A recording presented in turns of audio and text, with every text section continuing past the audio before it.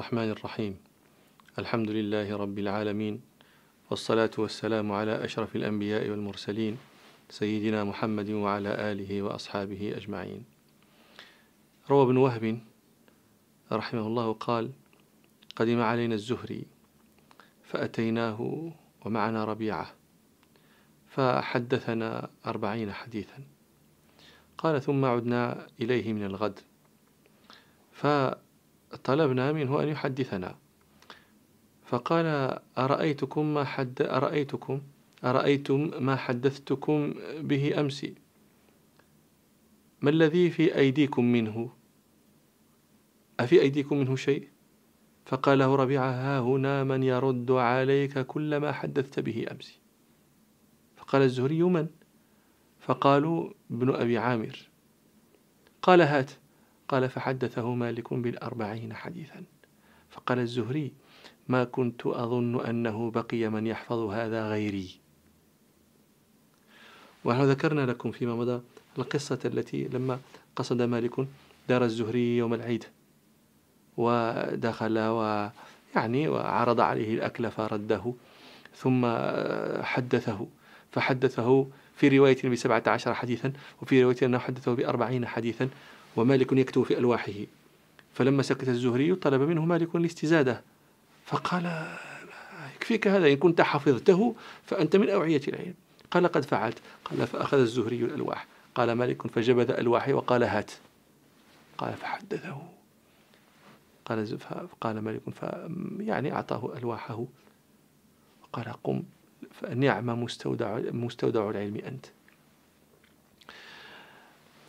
ما المراد من هذا؟ المراد أنه من طلب هذا الباب، من قصد هذا الشأن، لا بد أن يحفظ. تسمعون البخاري، تسمعون مسلما، تسمعون الإمام أحمد، تسمعون الإمام مالك، تسمعون فلانا وفلانا وفلانا.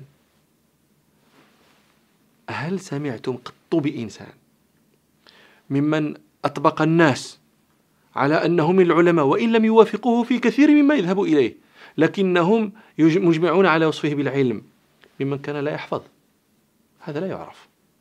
هذا مما ابتدعه أهل هذه القرون، أهل هذه الأزمان التي نحن الآن بين ظهرانيهم. ذم الحفظ، اتهام الحافظ بأنه لا يعقل، بأنه لا يفهم، وأن الحفظ من موانع الفهم، وإياكم أن تكثروا من الحفظ فإن غالب من يحفظ لا يفهم. أنا أتساءل: إذا كان الذي يحفظ لا يفهم، فالذي لا يحفظ ماذا يفهم؟ هب أنه أوتي فهما، يفهم ماذا؟ وهو لا يحفظ شيئا. وقد كان سيدي عبد الله قنون رحمة الله عليه أحد المتأخرين من علماء المغرب من أسرة علم، يقول رحمه الله: إنما الكلام من الكلام.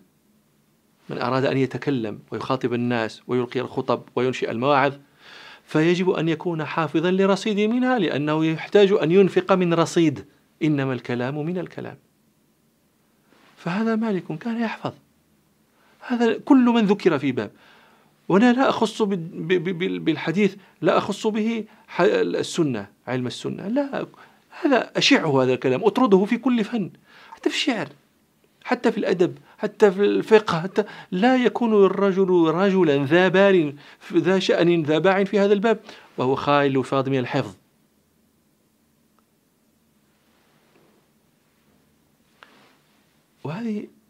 ثم هذا الحفظ شيء امتاز به العرب، هذه ميزة، والله سبحانه ميزهم بهذا لما كان يؤهلهم إليه من حفظ الوحي. هذه سمة الناس، سمة هذه الأمة في كتب الأمم التي تقدمت، أناجيلهم في صدورهم، وهذه مما اختصنا الله به. ليست أمة ممن تقدمنا حفظت الكتب التي جاء بها أنبياؤها إلا هذه الأمة.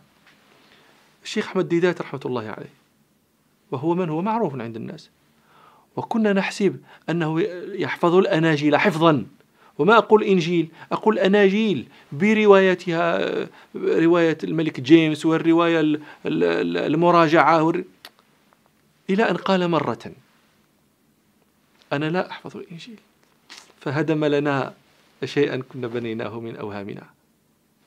لكن أعاد